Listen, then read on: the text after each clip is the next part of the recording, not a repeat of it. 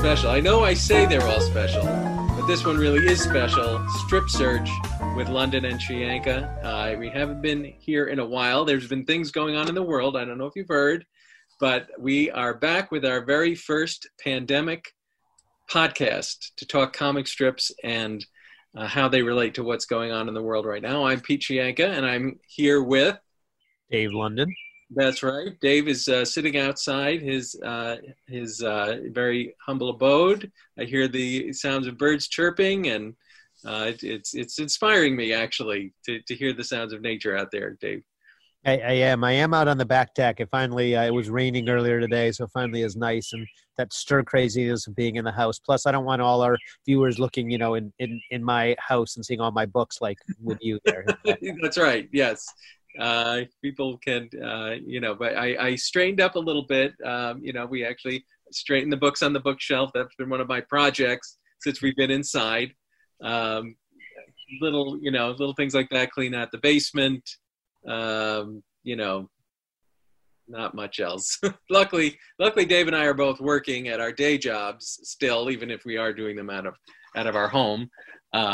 And I know a lot of people aren't as lucky to have jobs that translate to that. So I'm not going to complain about being stuck inside. And we've had a chance to work on our comic strip, Pet Peeves, which we switched over to a quarantine theme fairly early on in all this. We've been doing that for a couple of weeks. And that's what we're going to be talking about today when we have our special guests come on. We're going to be talking to three cartoonists who, to varying degrees, have sort of tackled the quarantine in their strip, which is, it's kind of a serious situation in the world, and what we do is not that serious. I don't know would you agree with that, Dave? Yeah, I would hope people laugh at us, in the right way. That's the idea. So we'll talk about what it's like to try to be funny when the situation you're writing about is not necessarily as humorous as the usual day-to-day things you're making fun of. And we figured since the whole world is on Zoom, why not do it on Zoom? And also we will have the audio for you folks who would rather not look at our ugly mugs for the full duration of this podcast. You can just listen to us like you usually do.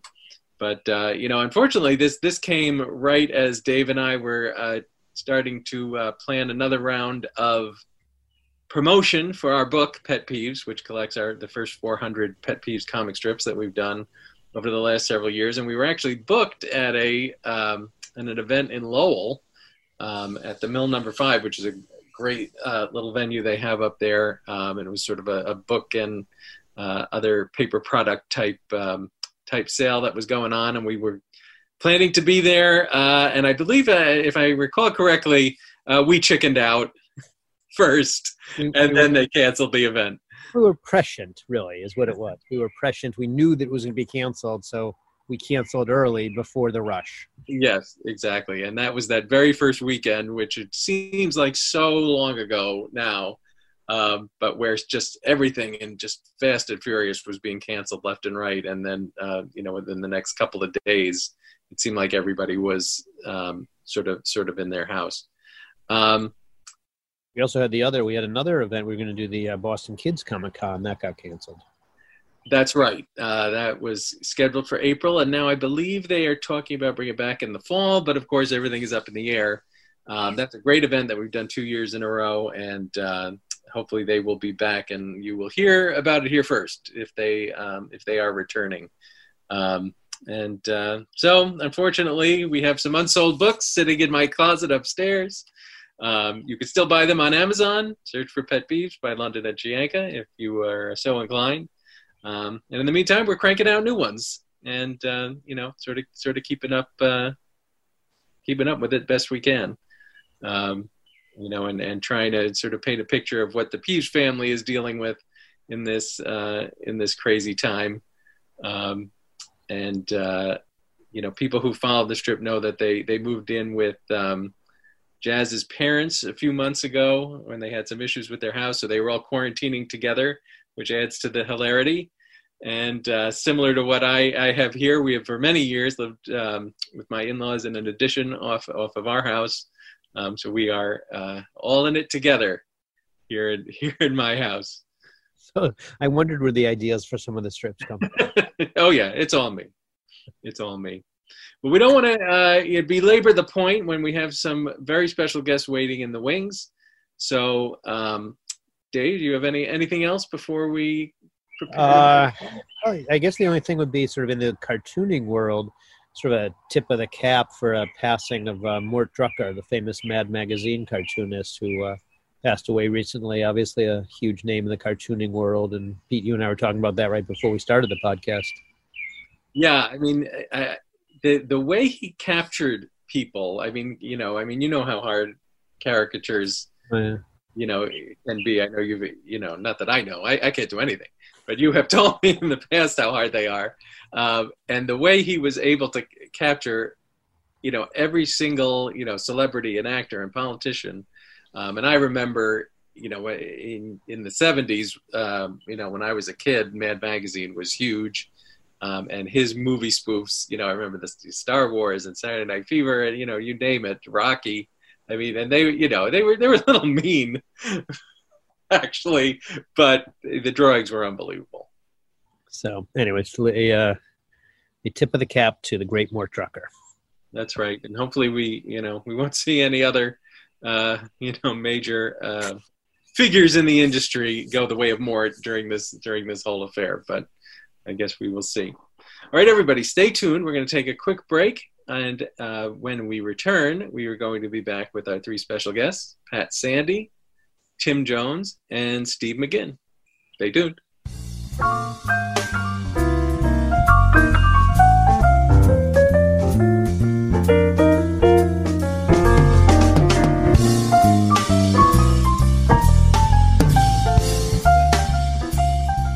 We are back with Strip Search, the comic strip podcast, with me, Pete Chianca, and Dave London. Give a wave, Dave. And our very first Zoom podcast, and three very special guests to join us on this Zoom podcast. We have Pat Sandy, who is the genius behind Next Door Neighbors, which you'll find on Go Comics. We have Steve McGinn of Toons by Stev-O, very popular on Facebook. And we have Tim Jones of Sour Grapes, which appears in newspapers around New England and the rest of the U.S. Hello, gentlemen. Hello. Thank you so much for coming around. So we're going to talk a little bit about sort of, what the craziness of the world has done to the world of cartooning and how we've approached it. And, Dave and I, with our strip pet peeves, pretty early on, we decided, this is what is happening in our lives. I think this is what has to be happening to the characters in our strip. And the interesting thing about cartoonists, particularly web-based cartoonists who can turn things around more quickly, I feel like cartoons were one of maybe the first sort of, storytelling genre that tackled this. It was the first place I saw it mentioned anywhere, because obviously TV and movies and these other, they're way behind. Plus, they're not filming. So, I feel like cartoonists had an opportunity to sort of jump on this, at the very start. But anyway, that's just for people who don't know. Why don't we go around and talk just a little bit? Pat, tell us a little bit about sort of Next Door Neighbors and, the way you approach that strip. Well, yeah, it was tough. I mean, when you say we dove in fairly quickly, we did. I know that I have to say, if you go by timeline, all hell supposedly broke loose in mid-March. And I usually plan out, I'm usually about 2.5 weeks ahead. And at that time, it got to be so pervasive. And I don't know if you guys can relate to this, but there was no way that you could write anything without this crap in your face all day, right? Oh, big so time, I realized pretty early on that I knew I was going to have to do something. And the difference when you're working in a character-based narrative as opposed to a panel like Steve's stuff, you find yourself dealing with two filters. You're filtering with the pandemic, and then you're filtering with the characters. And then it has to make sense with those characters. And that becomes kind of an interesting little chore to deal with. So I had to kind of stop my ideating, so to speak, and think, okay, now how can I organically bring this into the strip? And it really wasn't easy. I had storylines that I was already arced out on, Mm. I mean, really long storylines that involve, think about this, that involve travel, that involve people outside, you know what I mean? And suddenly, if you didn't address it, it would seem like it would not ring true. Does that sound familiar to everybody? Do you remember Poochie the dog from The Simpsons? My home planet needs me. Yeah, right. I'm sort of like, That's what it is. It's like, lips wow. out of nowhere. You know, and there's something to be said for reflecting real life. I realize, you know, I keep hearing this phrase, escapist entertainment. And I realize it's kind of what cartooning is, but in a way you have to reflect what's going on out there. Is that a fair? Can you escape? It's been really hard. Well, that's what I'm saying. It isn't. You can't escape. That's exactly what I'm saying. Yeah. Yeah, I think as hard as you try, you know. Yeah. Yeah, I think the sort of seeing characters in a familiar situation in a way is comforting to people. Maybe more so than seeing them go on business as usual while that's not what you are in.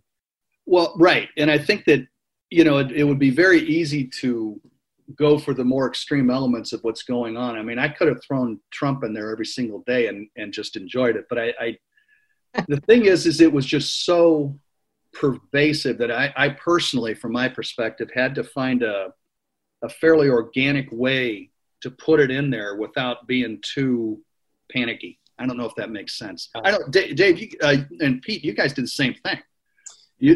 Organically. Pretty much, you know, we had touched on it. We had the family go on a cruise. I think that was back in February. Last fall, or what was over the winter, right?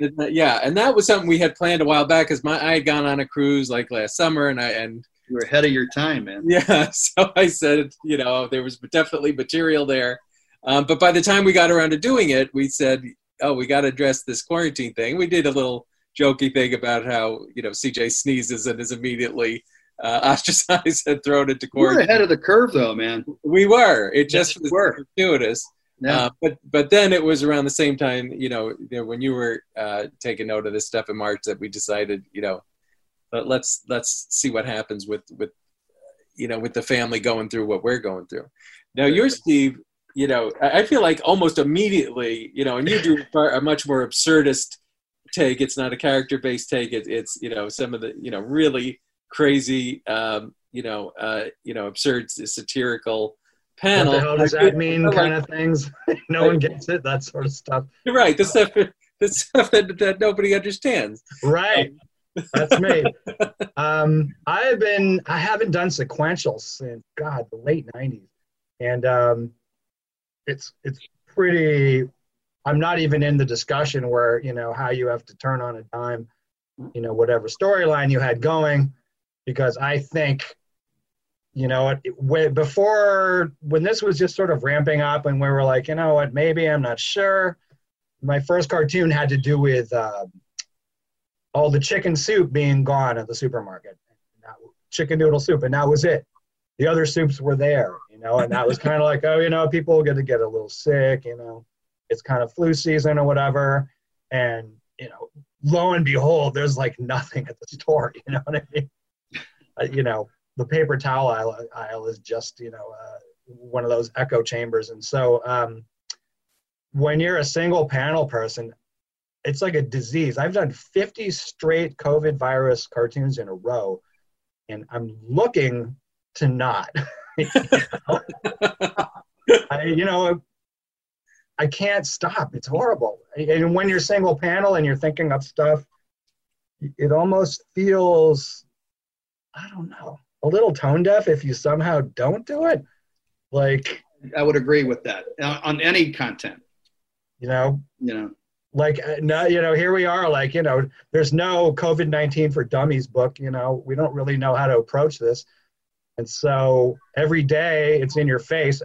As cartoonists, I think we probably want to have the desire to have people like laugh and that kind of thing. And obviously the subject matter itself is not funny, but at the same time, you know, you got to play ball. The game must go on. So, you know, you try to, I guess you really got to go gallows on this one. The kind of funny, you know, the guy who's chopping someone's head off, but there's a joke in all of it. You know, that's kind of the vein that I've gotten in. I know it's just a little tricky. It's like, but if you can make people laugh in the middle of all this, you're sort of helping out, I guess, you know? It is. I would agree with that. Yeah. Now, Tim, you know, of all of us, I think you'd have the best excuse for not doing it, because it's yours is a real sort of like gag a day, you know, very, you know, I feel like old fashioned strip. Well, but even you have started to broach the topic. I'm actually doing ones. I did one on social distancing with Constance in the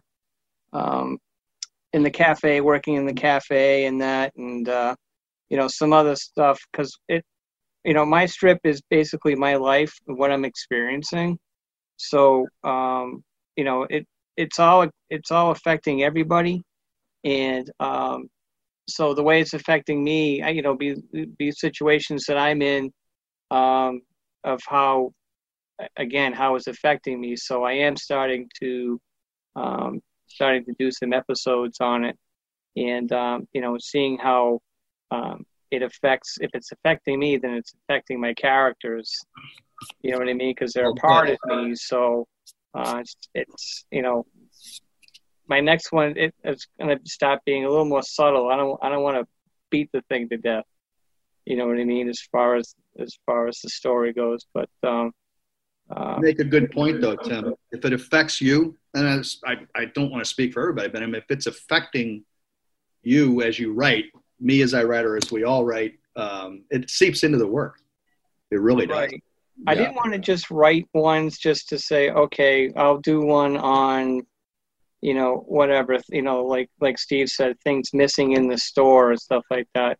You know, if something that it happened to me, or something that I heard someone say, well, you know, it happened this way to my guys in the strip and stuff. And what better, you know, it's actually easy for me to write because my strip is sour grapes. So it has to do with the downside of things, and then pulling some comedy out of that. So that's me. Yeah, I think, you know, I guess the question then becomes sort of how, when you talk about, you know, like Steve, you were talking about the gallows humor involved, like how far sort of is too far when you're dealing with something this serious that everybody's, you know, that everybody's dealing with. That's the trick, man, that finding that sweet spot where, you know, please half of the people, half that, whatever Lincoln said. There's some people that are always going to just not, you know, they're not wrong. They're going to just hate all of this stuff, and they don't want to, you know, you can watch so much CNN, right? Isn't that what everyone says? Yeah. Like after 9/11, people just all turned into zombies for a while, and they had every right to, you know, but.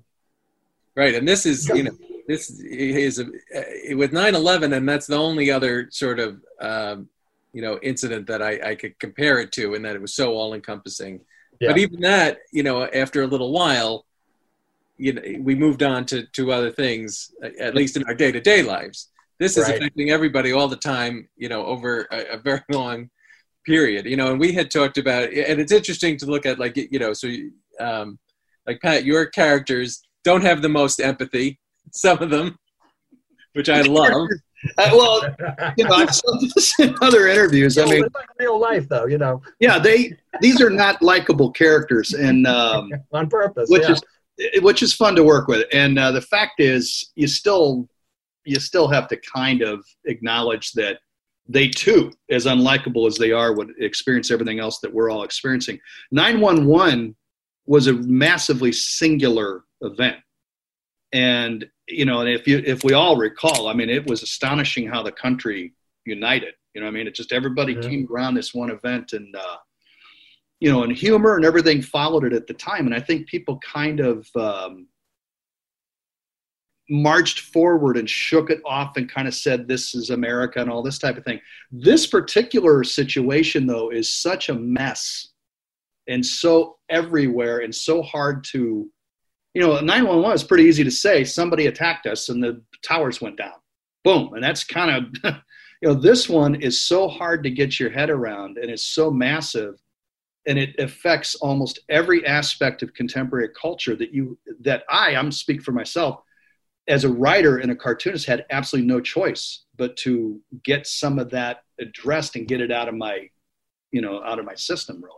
It's not going away anytime soon either. That's the thing. It's kind of like just shaving off like millimeters at a time, if it does. Yeah. And so it's almost, I hate to say compare it to, but it's almost become the culture of. Right. And you take your material, and like I said, I was about 2.5, 3 weeks ahead, and I had to kind of stop for a second, and I had buffer time to do this, so I was kind of fortunate. But I put aside the stuff that was ready and said, well, I got a few weeks here to kind of figure this out. And I did. It was a little bit softer than I wanted to start off with, but that's kind of how I was feeling, you know. I mean, I think what you guys are. Sorry, go ahead, Pat. Well, I was going to say this stuff comes from kind of here for everybody, and you have to kind of assimilate it, and then it comes out the other, out of the system, I suppose. It's kind of hard. I think you're touching on a possible key trick that we can use in all this, and that I've always tried to make my stuff relatable. Even if it's relatable, I used to say I write for the one other guy who's laughing in the movie theater. Some reference. That's awesome. Yeah.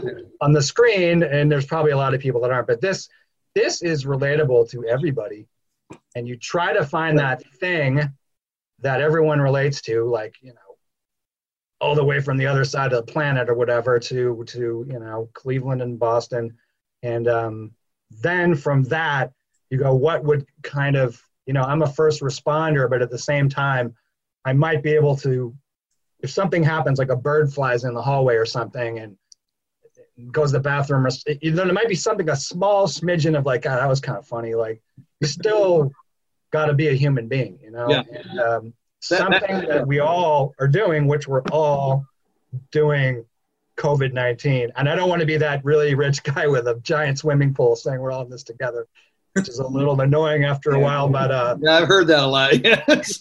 Yeah, me and my Maseratis are all in this together. Yeah. But, did you guys feel some semblance of, sorry, Pete, I'm asking a question. Go right ahead. Anytime. Did you guys, all of you, find some semblance of a responsibility to start doing something in your strips? Thought that, you wanted to try and find some level of levity in this to try and. Are those two different questions, though? Like, the levity thing, I think, is full tilt with most of us. Yeah. The responsibility, I like to say I was trying to, but I Steve or Tim and Steve, all you guys, I kind of looked at it as inevitability. I don't think I felt necessarily a responsibility. That's probably a better word. Inevitability, because it really was. I have to tell you, by mid-March, my head was exploding personally. And I just simply, you got all this material, and then suddenly you have to rethink it a little bit. Yeah. And so a lot. But I didn't want to get into really didactic type of stuff. So that's kind of why I went over to Deke. The bar kind of shuts down because that's happening. And then I had Norm and Jan, they went down and started cleaning the basement for a week and a half. And that's pretty typical as well. I mean, I'm still cleaning over here. I actually have had a ton of time to clean things up. So, sitting around the house doing that. So. Hey, my whole house and my garage are completely clean. Boom. There you go. It's all done. That's the stuff I think that I think people get. We all know somebody who is probably affected by all this with their job and all that type of stuff. And certainly everybody's cleaning the house up and everything. So it's more. If I could find Swiffers, I would, but Exactly. Yeah. The guy that created Swiffers is right here in our area. He's got the dude that created Swiffers. He's in town. So you must have a clean house. Oh, it's got to be fabulous, actually. Yeah. Lemony fresh all the time. They're going to be coming with the torches and pitchforks for Swiffers at his place. Oh, yeah. So, burn the monster, yes. But it really does kind of hit you pretty quickly. And so I started putting this in there, not every single day, but I mean, I started at least addressing it. And it's been okay so far, I think. But it's tough. It really is. Do you think it has to be, out and out funny all the time? Or like, we sort of toyed a little bit. Like I had one strip where, the Freddie, the son is, finds out his baseball season is going to be canceled. And we really sort of went more for poignant, rather than funny with that one. And, it got me just wondering, where is that line, and can you maybe not get serious, because that's not what we do, but, treat it maybe with a little less levity. Well, I started the storyline with them cleaning the basement, and a typical Norm moment is, Norm has absolutely zero self-awareness. He's kind of that guy. And, she works him over. Let's go clean the basement out, and pushes him, go get ready, go get the broom. And he says something to the effect of, and the crisis just got worse. So, I mean, his trivializing, because now he has to go clean the basement, is very typically Norm.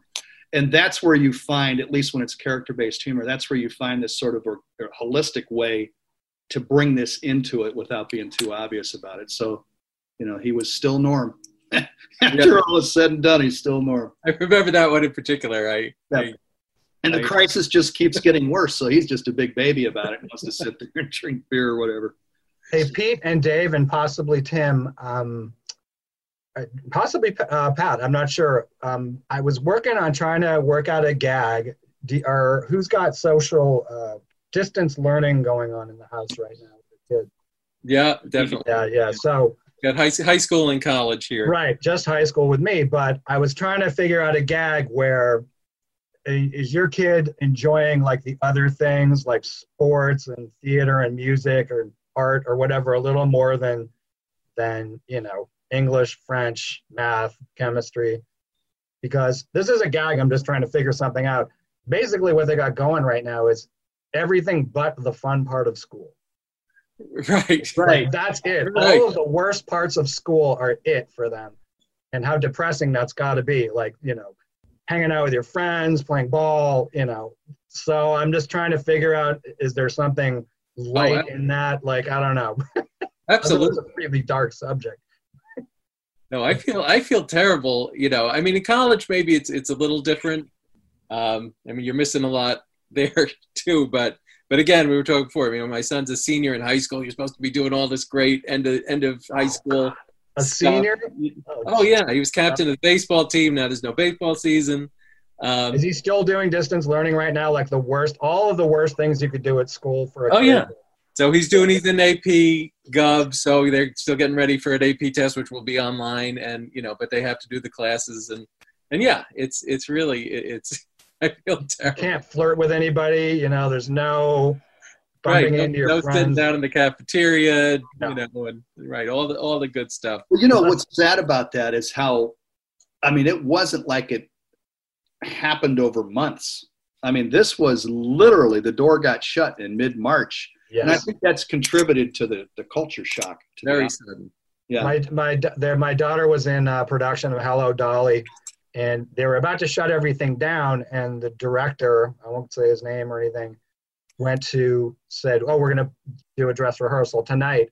And I walked in there, I said, the cops are going to raid this thing in 2 seconds because no one's supposed to be doing this. But I put my hats off to this guy, and sure enough, they weren't even done with I say there were 25 minutes in and it got shut down. I was like, I was really psyched at the cojones that this guy had to just at least have these kids get dressed up and everything else. But I knew he was putting his job on the line by doing this at the same time. Wow. Yeah, just the woman who was playing Dolly, was just an all-star, and imagine what this might have cost her, I don't know who was going to be in the audience, but it might have been someone who really, I think she's a three-tool player, singer, dancer. Wow. Yeah. All that stuff. I can't remember the other one. Both of my girls are in college. One of them going in to be a senior, and her school's in New York. Oh God. Just Pleasantville, which is, I don't know, it's about an hour from downtown, I guess. And my other girl goes here in Rhode Island, Roger Williams. And, my oldest daughter is a film major, and my youngest daughter just declared a major as graphic design. So some of that stuff, they're able to do around here. My oldest daughter, she can't do film shoots on location. She can't, there's a lot of stuff she can't do. So she's trying to be creative with her friends and her crews, so to speak, trying to do this stuff online. And my other daughter is trying to do stuff too. So, obviously you can't do anything at the school. They're both shut down and stuff. So it's a big change, But my oldest is still working. She works in a drive-through, which is good. But my other daughter worked at a nursing home, and so she can't work. She was in the dining service. They're not doing that anymore. So no visitors and stuff. So big changes for all of them, even in college. So. Well, school aside, I mean, we had our oldest son was going to get married on May 8th. Oh, God. And you can imagine, I mean, you know how weddings go. I mean, the planning for this went back probably 2 years practically. Yeah. And suddenly this thing blows open, and the facility said they had, they canceled all events during, like April, May, or June or whatever. So they had, there's a lot of planning and a lot of money at stake once you get into a situation like that. So they had to postpone the wedding. But again, multiply that by probably tens of thousands of weddings around the country.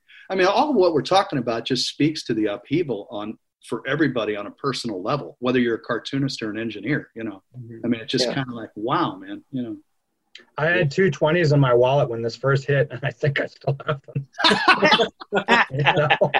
I was noticing I have not used any cash. Although I will tell you this: the Amazon factor. To say there's certain other halves of my life who have taken full use of the ability to order online. I filled up my car. Not like my expenses have gone down all that much. I filled up my car tank. I think I have a Mini, but I've filled it up twice since early March. Yeah. Which is pretty good, And where I've snuck the cash, and I actually have a cartoon about it today, and I haven't posted it yet, is this guy's got a fold of money, it's all Franklin's. And then at the end he goes, what? The thing at the self-checkout, I hope it still takes money, the thing that you feed cash into. People just, I feel guilty handing it. I worked the self-checkout thing today. Self-checkout is a big bugaboo with me with the grocery store. Right. But today's was about self-checkout, but it's amazing how busy it was. I mean, in our particular grocery store, it's usually kind of busy simply because I think they're all trying to make everybody do it anyway, but I personally detest it. So I'm the goofus that can't get the thing to I actually referenced it in the strip today. I'm probably the guy in panel 4 speaking up the panel, but it always discombobulates me, makes me absolutely insane. I like to have people that I pay, and give the other person checking it out and everything. Yeah, that's a gig for somebody, I was so bored that I asked CVS if I could drive up to the drive-up, like for each prescription, and just keep going around. Maybe like 10, 20 times. Well, yeah, because I have 20 prescriptions. But hi again. Hi. More to come. Yeah. I have a cartoon where this really, really despondent woman and her husband's patting her on the back, and she goes, I can't believe I actually want to go to Target.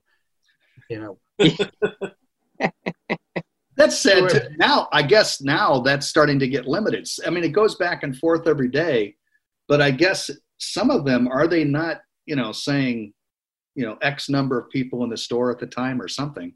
Yeah. So, I mean, that's definitely the case in mass. And just today they mandated masks for anybody. For stores. Is that only if you can't social distance? What the governor said today was anywhere where you can't comfortably social distance. So he left a little leeway there for you to make up your mind. In other words, if you're out jogging and there's nobody around, you don't necessarily need one.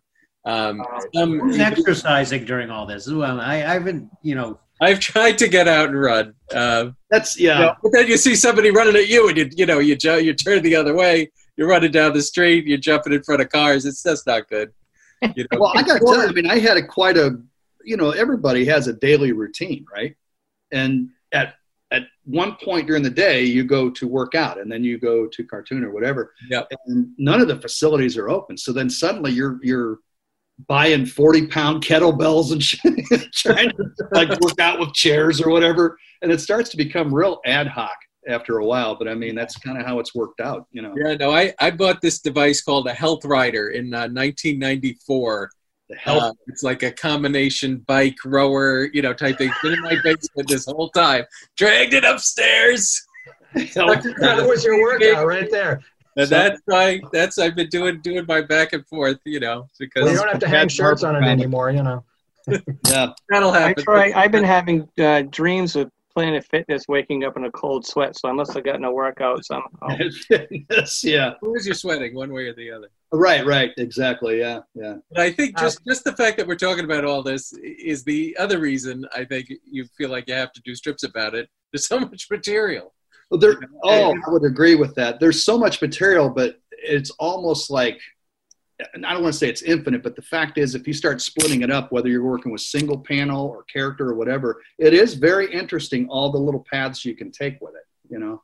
Speaking of impotent, are we allowed to say how bad our single friends are complaining right now? Or is there anybody here potentially? Because I have a guy who thinks he's never a friend of mine. He just thinks his life is over. That's it, you know. But he's never going to step out again and have a lady friend or any of that. He is so depressed. Yeah. Well, there's that out there. There is definitely that out there. I don't know. So are we allowed to joke about? I actually did one strip about it. It was about a couple that was going to suddenly. Are we going to edit this part out? Probably not. My dog's like that. What? Okay. He's given up. No, this is great. You can use that one, Steve. Yeah. Time for dogs. Everybody's around all the time. They're going on 100 walks. Hey, a tiger got one once, right? Isn't that what everyone's saying? Yeah. I did not see Tiger King, by the way. You guys probably all did. I did. I tried it. I couldn't watch it. Keeps peeing on the same trees. I don't get it. Yeah, maybe that one will grow. Yeah. Anyway, yeah, it's just been I don't know. How about this? Have you guys actually done a strip since all this that doesn't, you know, address the coronavirus even like fractionally? Once we done a couple, yeah. Oh, you have? Okay. We haven't really. Dave, I'm pretty sure we. You know, some of them it's very tangential. You know, it's about homeschooling, which Right. could have come up under another circumstance, but in this case, this is why they're doing it. You know, they're similar to maybe some we've done in the past about homework or that type of thing, but it's in this very specific, scenario now. I'm going to try and keep it just subtle. You know, I've done a few, and I actually feel funny not doing them with that subject. So I'm going to try and keep it at least a little subtle. You know, what I'm trying to avoid is to say coronavirus 19, that type of thing, because, you know, some of the nomenclature going around about this, the coronavirus 19 and pandemics and all that. That's why I kind of, you know, go over to terms like crisis, because I figure everybody gets it. You know, everybody knows what's going on. So I think when I have referenced it lately, and it's a lot, it's usually in a more subtle way, assuming that the reader already knows what I'm talking about. I don't know if that's. Do you do Instagram at all, or have to do that hashtagging nonsense? Yeah, and I'm not a really good guy to do hashtagging. I'll put stuff. Sometimes I'll put hashtag. I do, and sometimes I'll do hashtags, and I'll just put in a bunch of nonsense. Hashtag ferret, just to be a smartass about it, you know. So you don't do hashtag coronavirus, hashtag COVID-19. I'll say pandemic. I'll just say pandemic or something. Because the other, you know, the words around this, the whole COVID and all that kind of stuff are so heavily played out, and there's such a negative connotation that you almost, this is just me, but you almost run the risk of a very didactic type of explanation by putting terminology like that in there. So I've tried very hard to just assume that the readers are kind of in the same boat that we all are. So that if I'm referencing school being out, I think they get what that means, you know? Right, yeah. So it's a little more global, I guess. Right. When you collect them in the book later, you could address it in the introduction. There's going to be plenty to address. Trust me. I got all I think working from home is a pretty, is one you can get a lot of mileage out of. So. Yeah, I mean, and that's another one. We've done plenty of people work from home. We could have been doing some of these jokes whenever. Oh, for sure. But people know why they're working from home now, which adds a new layer to it. Right. That doesn't seem like insensitive in the least. You know what I mean? I think there's a lot of, and there has been already a lot of. I think was it Lars Kenseth who did the Bop the Beaver cartoon? The guys at the amusement park, and like all the other beavers are working from home, and there's only one beaver there that's actually bopping his head up. So I thought that was priceless. That was a great cartoon. There's been some funny. There's the Where's Waldo ones where it's like Waldo and two other people. Oh, yeah. This huge field. I'm not sure who did that one. I wish I could give them credit. See, we're laughing. There's no, I think. Listen to this one. I just saw this the other day. It's a New Yorker cartoon, and I have to quote this thing out because I just thought it was so funny. It's a guy. I'm pulling this up here, so forgive me. It's a guy in a boat in a life raft with fish everywhere in a huge, like almost hurricane. Boats are going down, and it looks like just absolute chaos. And it's titled, "This Is It, the Time to Finish Your Novel." Oh my God! And the artist, I think, is I don't know this particular cartoonist. It's signed H.A. So for once, I don't know one of these guys. Steve, you might be able to help me out here. Yeah, I know. Bob Eckstein did a cartoon after they closed all the Starbucks. The guy used the excuse for not being able to finish his novel because he couldn't sit inside and with his laptop. Well, I thought there was one the other day. I think I don't know who did this one, but it was about the character. It was two characters walking with the masks on, and they said something to the effect of, "You can't tell who's talking because they have the masks on." Right. Wow. Yeah. I got to start writing these down because I said that one too. Yeah. Has anyone done that? That not who's talking, but whether they're smiling or what? I asked my wife. I said, "What do you think is more expressive, the mouth or the eye?" And we didn't really come to an agreement on that because it's different for everybody. But you could definitely hide what you got going on from the expression. Oh, of your for mouth. sure. There's some comedy in that, I'm sure. Right. Well, and the thing is, just drawing a mask on your character is really, it's just like a very unnatural thing to be drawing on characters. I mean, it's a very unusual thing to get used to visually. I screw up down here. The bottom part is where I mess it up. This part, over the nose is not so bad, but. Well, and my characters don't have round heads per se, so I think it's more of it's a little bit of a trick. So I did a little practicing before I got into it. So by the time I get to be an expert at doing masks on my characters, then everything will, get better. My mask is here and the nose is here. Yeah. Davis had to draw them on snouts. That's not easy. Yeah. That's sure. easy. Yeah. You just do what you can, I guess, and people get it. I've seen a million different ways of how people handle it, but it's just odd what you have to kind of reconfigure in your skills to address it. Suddenly I'm drawing a face mask that I never thought I'd be drawing before, so. My wife can tell when I'm angry because I have more wrinkles. There you go. Here. Yeah. That's all you keep wearing the hat, right? That helps. Yeah. I am surprised at what a business it's become with these face masks. I thought they were hard to find, but every time I get on social media, there's everybody and their brother's selling these things. I don't know. Yeah, I've bought a few. Yeah.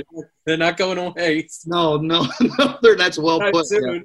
Yeah. And even when we're going back to work and everything else, I think we'll all be fully masked. We can bet on that, I'm sure. I know at least a couple people on this call grew up reading superhero comic books. So the idea of going out and wearing a mask is probably not. Did anyone do a Lone Ranger one yet at all? Because that's pretty obvious, right? Right. Well, that's what how Mike Pence said he didn't want to wear the mask so he could look people in the eye. Maybe he was thinking of the Lone Ranger mask, but without the eye holes. Yeah. Who wore those masks? Everybody's, like something. Has anybody shown a complete lack of sympathy for the fact that sort of what we do has not super duper change other than coming up with ideas, so we make cartoons in a computer or whatever and send them out. Well, Dave had mentioned that when we were talking earlier. It's not like the actual you're still sitting in your house drawing cartoons. That part hasn't changed. You just can't believe. Yeah. I'm losing tens of dollars by sitting here and doing cartoons online. There hasn't been a super, like, no one feels any sympathy for us whatsoever. So It's probably the epitome of non-essential, I suppose. It really is. But we're still here and kicking. yeah, Yeah. Well, on that note, we matter. before we run out of time, I want to give you guys a chance to tell everybody where they could find you and what you have in the works, so maybe you can make tens more dollars at some point with things that you want to sell. Money. That we'll start with you. Where's the You, thanks a lot. book? Are we going to see it? Are we going to see it soon? Yeah, I keep saying that. Yes, I'm trying to get the whole thing collated. I was actually going to get a hold of you because I got some questions, but some logistical questions. But yeah, I got it lined up, and there's a lot of material to put together there. So I've started to not collate, but kind of paginate the book and everything. And we got that going. We got it going. So keeps me busy. Excellent. Yeah. And Tim, I know you have some new merchandise. I believe you're always rolling out some new stuff. Yeah, I came out with around the first of the year a new story coloring book. It's a bullying theme with Aesop and his pet cloud Ominous, and it's about Ominous gets bullied by a bully cloud because he can't.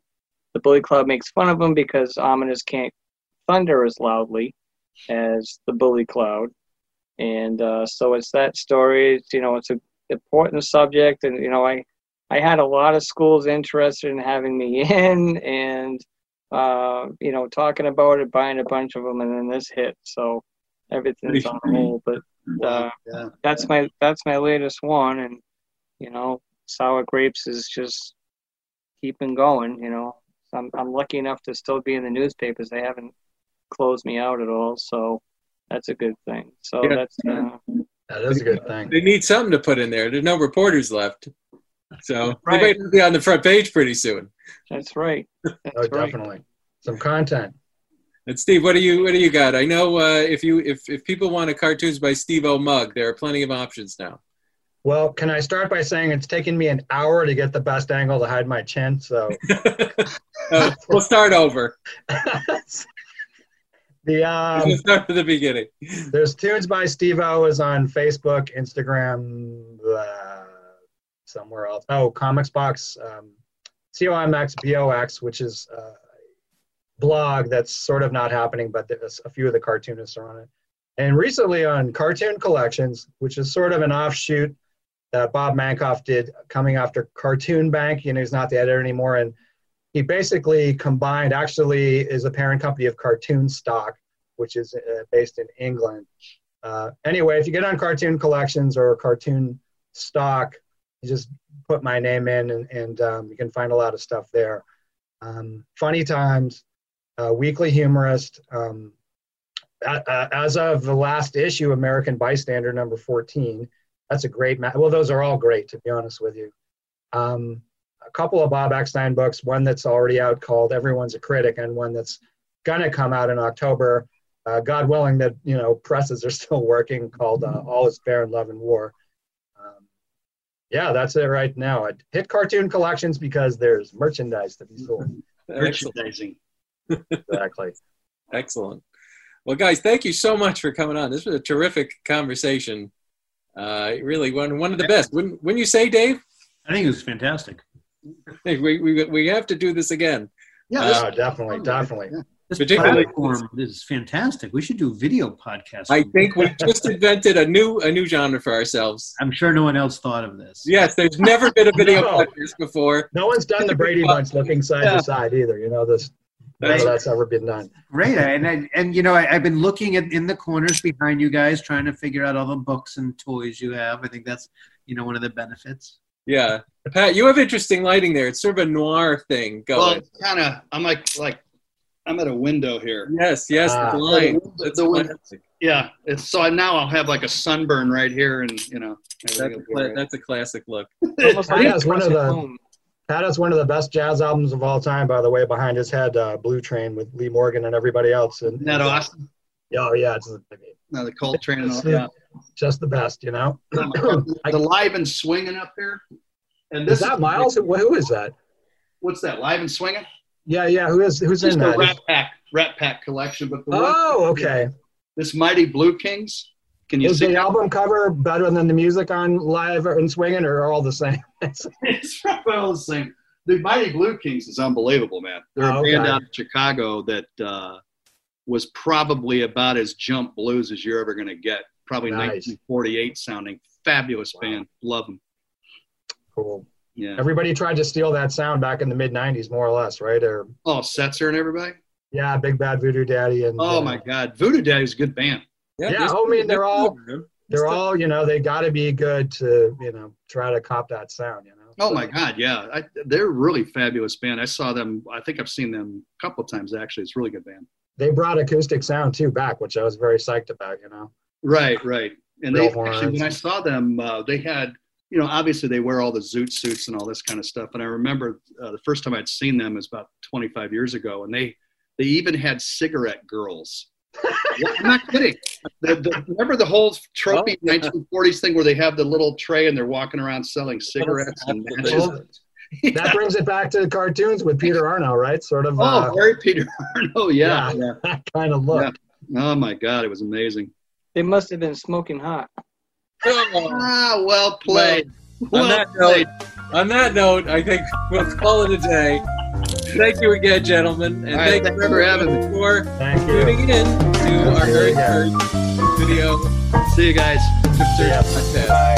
Bye-bye.